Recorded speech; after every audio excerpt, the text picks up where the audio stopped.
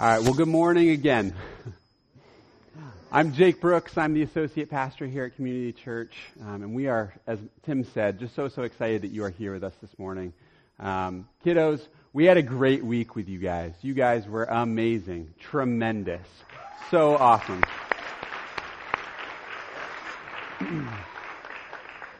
And now I'm going to ask the hardest thing of all of you. You're going to sit in here with us for the sermon.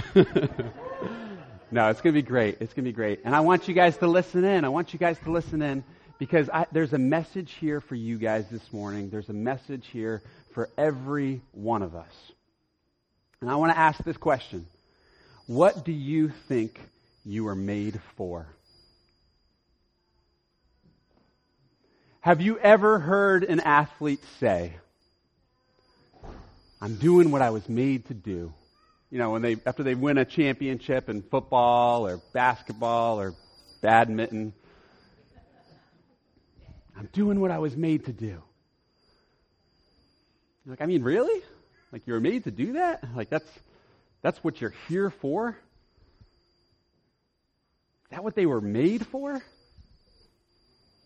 And I mean, I love sports. The kids know this because I had the tremendous privilege of leading the games this past week, right? And we had a great time. I love sports. But sports, they're ultimately a game, right? And for those kids who are just amazing at fishy, cross my ocean, if after they won, if we were to go up and be like, wow, how did you get so good at fishy, cross my ocean? And they were to say, that's what I was made to do.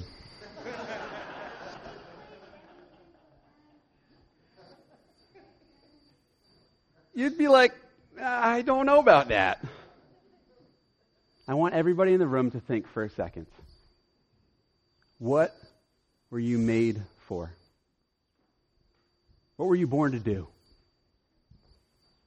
The question is like, why am I here? What is my purpose? What is my identity? What is my life for? And I think a lot of us, we can go through life preoccupied with survival, because that's, pretty important. And we just go meal to meal, drink to drink, trying to fill those needs each day. Whatever feels most urgent for our bodies. And maybe we feel like this need for purpose is something, I'll get to that someday. That's kind of probably secondary to just survival, right? But what if I told you this morning that you were made for something? That you were made for a very specific purpose. Each one of you, little ones, older ones, you were made for a specific purpose. That you were made to be loved. That's what you were made for. And that love would satisfy you more fully than the best meal you've ever had. It would satisfy you more fully than water after a long time without water. Would you believe me? There was this old guy from a long time ago. His name was Blaise Pascal. Blaise, that's a great name. I like that name. Blaise. He said this, there is a God-shaped hole in the heart of every person. It can't be filled with anything on this earth, but only by God, our Creator, who was made known in Jesus Christ. And last week we started our summer preaching series, and we're going through the Psalms. Celebrating in the Psalms. And celebrating is about a lot more than just finding momentary happiness. It's about a lot more than going to a party or putting on a happy face. It's about stopping together from our normal rhythms to acknowledge what is worthy of our celebration. What is worthy of our celebration. Stopping together and focusing on what is worthy in this life. Stopping together and focusing on Jesus. And we said last week that the first step to celebration is to, no matter what, turn to Jesus. But you might rightly have been thinking, you skipped a step, Jake. You really did. And that first step is you got to stop from your normal rhythms in order to even do that. How do we stop from what we usually do to seek fulfillment or satisfaction in life? Or how do we stop? And that's what we're going to see this morning in our psalm. The book of Psalms, as you may know, it's the love songs that God has given to his people to give back to him. It is his love songs that he's given to us, the very words to give back to him. And our psalm this morning reveals this key truth. This is the one thing I want you to take away this morning. When you feel empty or lost or broken, don't look anywhere else when Jesus' love is what you were made for. So our text this morning is Psalm 63. The whole psalm, it can be found in your black pew Bibles, but I'll also have it up here on the screen as well. The first person who finds it in the pew Bibles, you can call out a number for the page and help me out. 463 in the black pew Bibles. Psalm 63.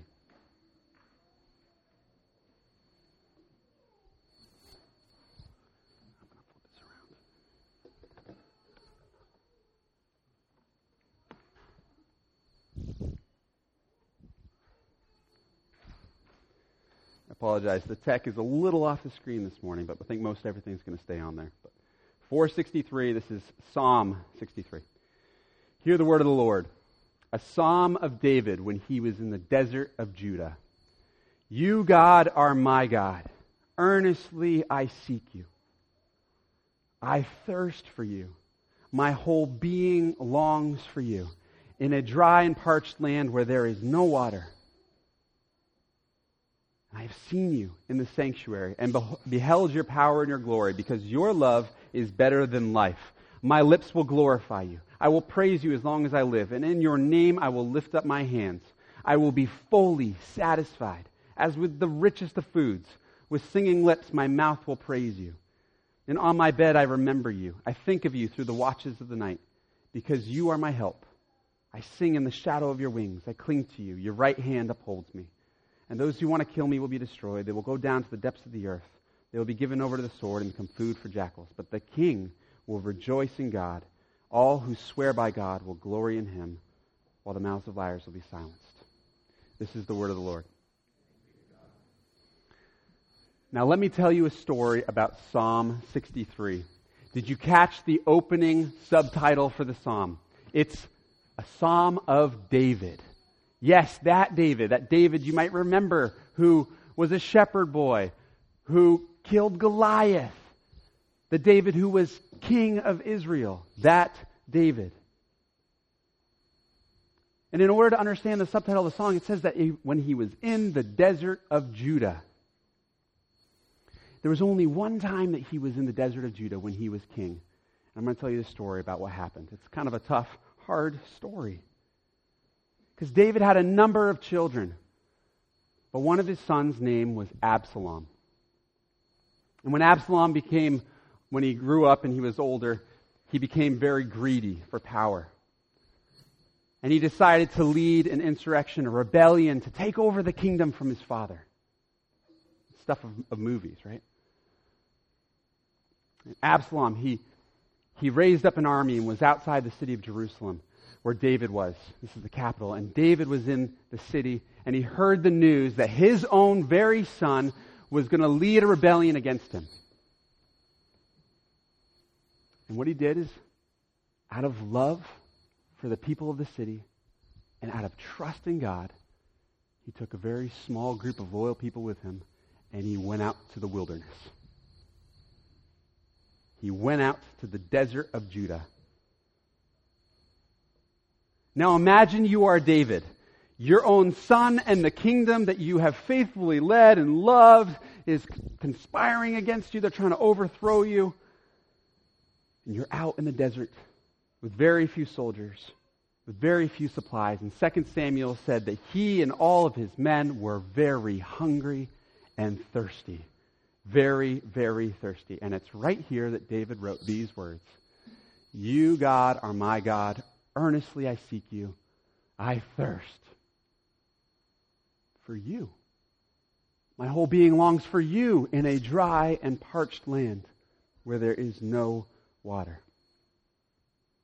And the first thing we see in this psalm is that David could have turned to a number of other things, but he didn't. He could have turned and felt sorry for himself, right? He could have sought comfort from other things. Honestly, what a terrible situation. I feel really bad for him. His own son whom he loved. I mean, they had their issues. I'm not going to go into all the details. They had their issues. But his own son whom he loved not only sought to take his kingdom, but he wanted to kill David, his own dad. One kind of feels bad for David, right? And now he's out in the desert, he's thirsty, and he's hungry, and he could have felt just so sorry for himself, right? And he could have just tried to feel better by seeking comfort in a warm bed. I got to go to the closest, town, and I'm the king here. Could have drowned himself in a sleeve of Oreos, right?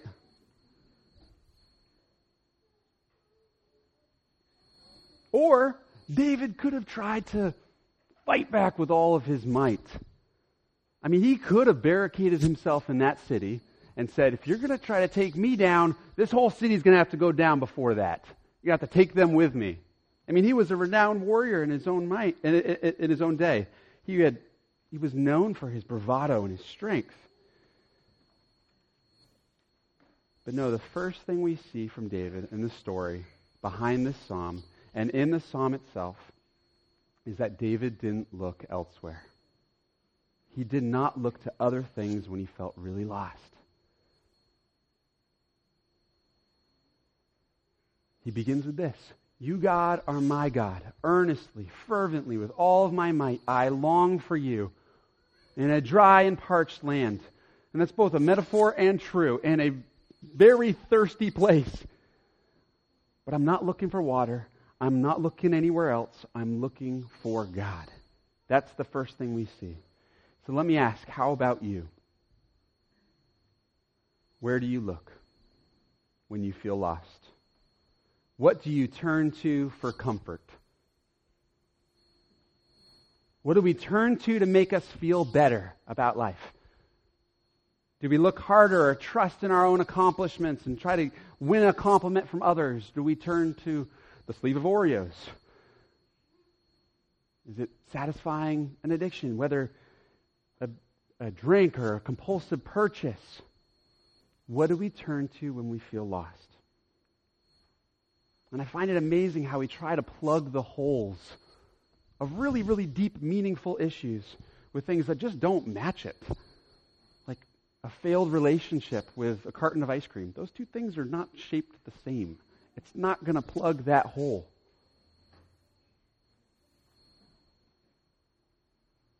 And that gets to the second thing we see in this text, in Psalm 63 from David. When David felt lost, he didn't fill the hole with superficial things, but he asked, what do I really need? What do I really need? Now, Leah and I were expecting our third little baby girl come September. We're really excited about it. We're also extremely nervous about it. It's a little nerve-wracking to go from the man-to-man defense to a zone defense now. We are firmly going to be outnumbered. And one of the problems is that our youngest, Amelia, she's still pretty little. She's still in what, I will call the process of elimination phase. Now, parents in the room, you might know what I'm talking about. Okay? So, Amelia is very young, and this is the phase where we still, as parents, have to try to figure out how to calm her down sometimes. Amelia will just yell, eh. Like that's her, I'm pointing at something, I need something, eh. And as a parent, we go through all the steps. Do you need water? No. She loves saying no, just like that, really quick. No. Do you need water? No. Do you need food? No. Do you need me to hold you? No. Do you need to play? No. What do you need? It's like,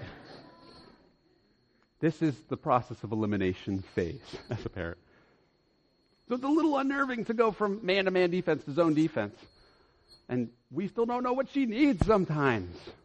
I mean, wouldn't it be really nice if we could just know what she needs?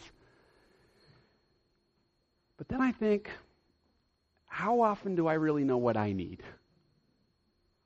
Like that I've graduated beyond. I think a lot of us still operate with the process of elimination phase. I'm hungry. Food. No, I'm thirsty. Drink. We try to fill these giant holes. We try to be satisfied. If I just had that new toy, I would be happy. If I just had a pool would be pretty cool, but would I be happy? If I was just married to the right person, if I had the right job, if I just got enough likes on Instagram, I think I'd be happy.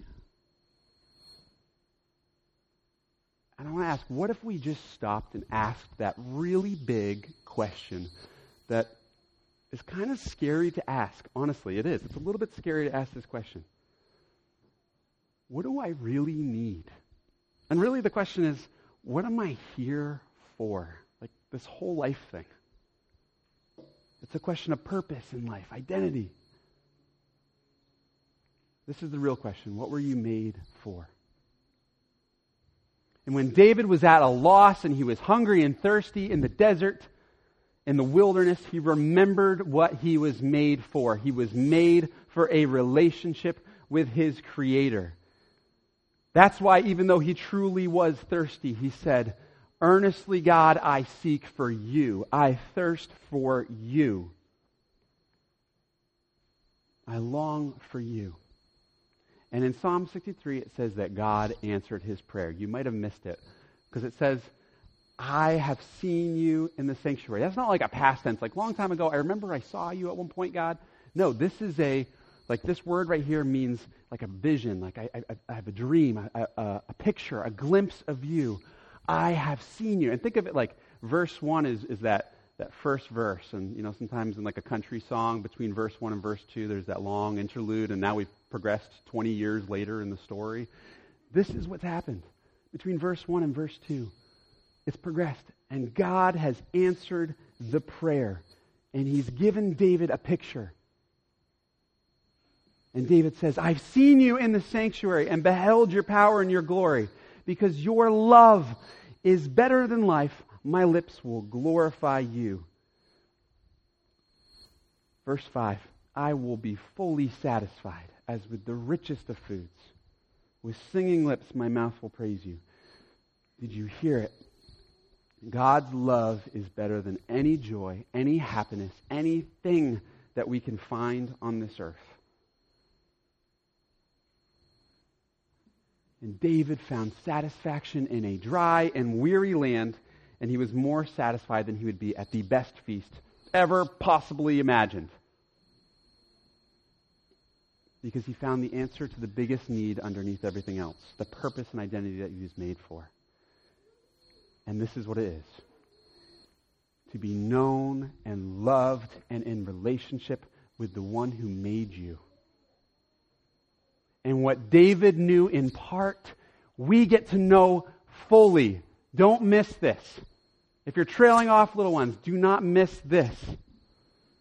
The good news of what Jesus did was that when we were hopelessly wandering in the desert, in the wilderness, in fact, in rebellion against him, the God of the universe came down in the person of Jesus Christ. And he died on the cross. And he rose again from the dead in order to offer you a bright, new hope and path, a way to be with God, a way to be with the Creator, the one that you were made by and for. And that constant sense of dissatisfaction that we might have at times, or searching our meaning, or trying to find purpose in shiny new things, the God-shaped hole would be filled fully and truly in Jesus. In Jesus' love, the love of our Creator.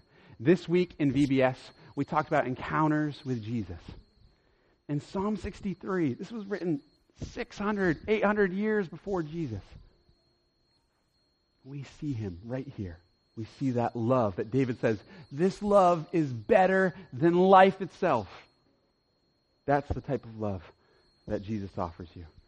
So don't miss it. Don't look elsewhere when Jesus' love is what you are made for. So how do we respond this morning? I want to finish up quick. We got some food that's going to be cooking in the back in just a minute. It's going to start smelling delicious.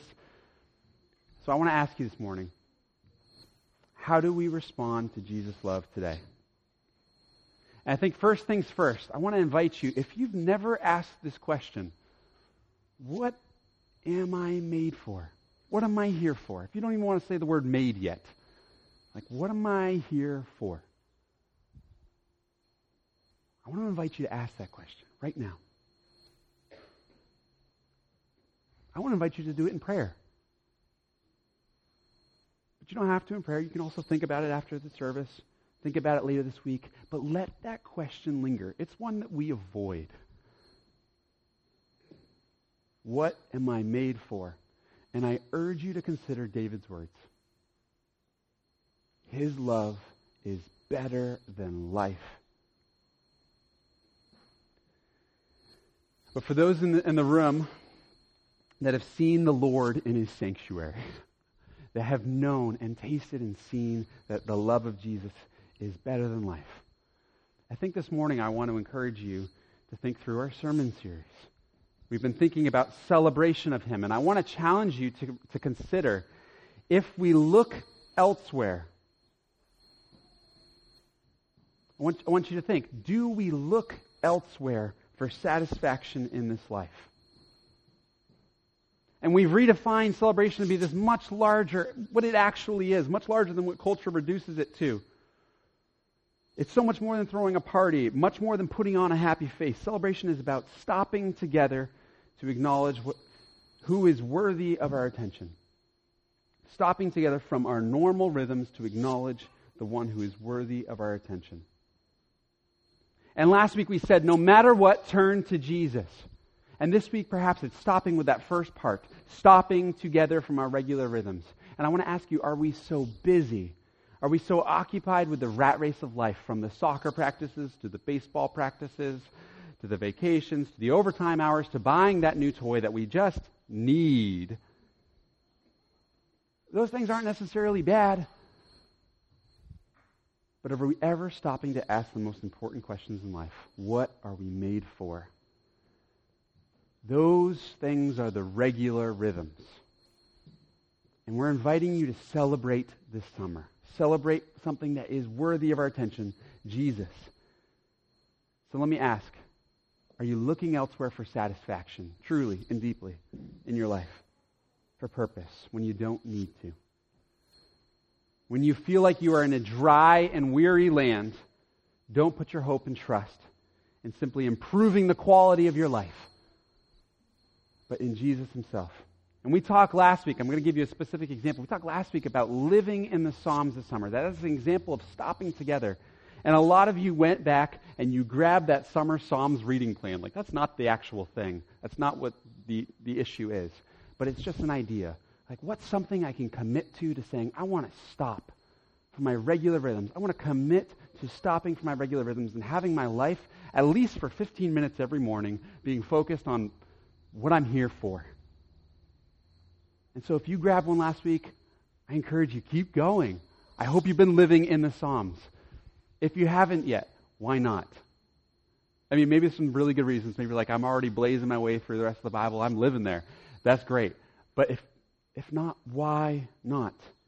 There's more blue sheets in the back today. I'd encourage you, stop this summer. Stop and celebrate the one who is worthy of our attention and our focus. Because his love is what you're made for. And what a celebration God can draw us into when we stop and think about his love. The kids, we can see the joy on their faces throughout this week. Even thinking through them shouting, that's what you're made for. Every day. That's right. That's right. That is celebration. It's been a great week of VBS. We've encountered Jesus through his word. We encountered him again this morning in Psalm 63. As we're stopping together here in this sanctuary to celebrate God. And I pray that we would have hearts that are focused on Jesus, and that God would give us the strength to not look elsewhere for satisfaction in this life, but remember who we're made for. We're made for the love of Jesus, the love of our Savior, the love of our Creator, and the love of our Lord. Will you pray with me?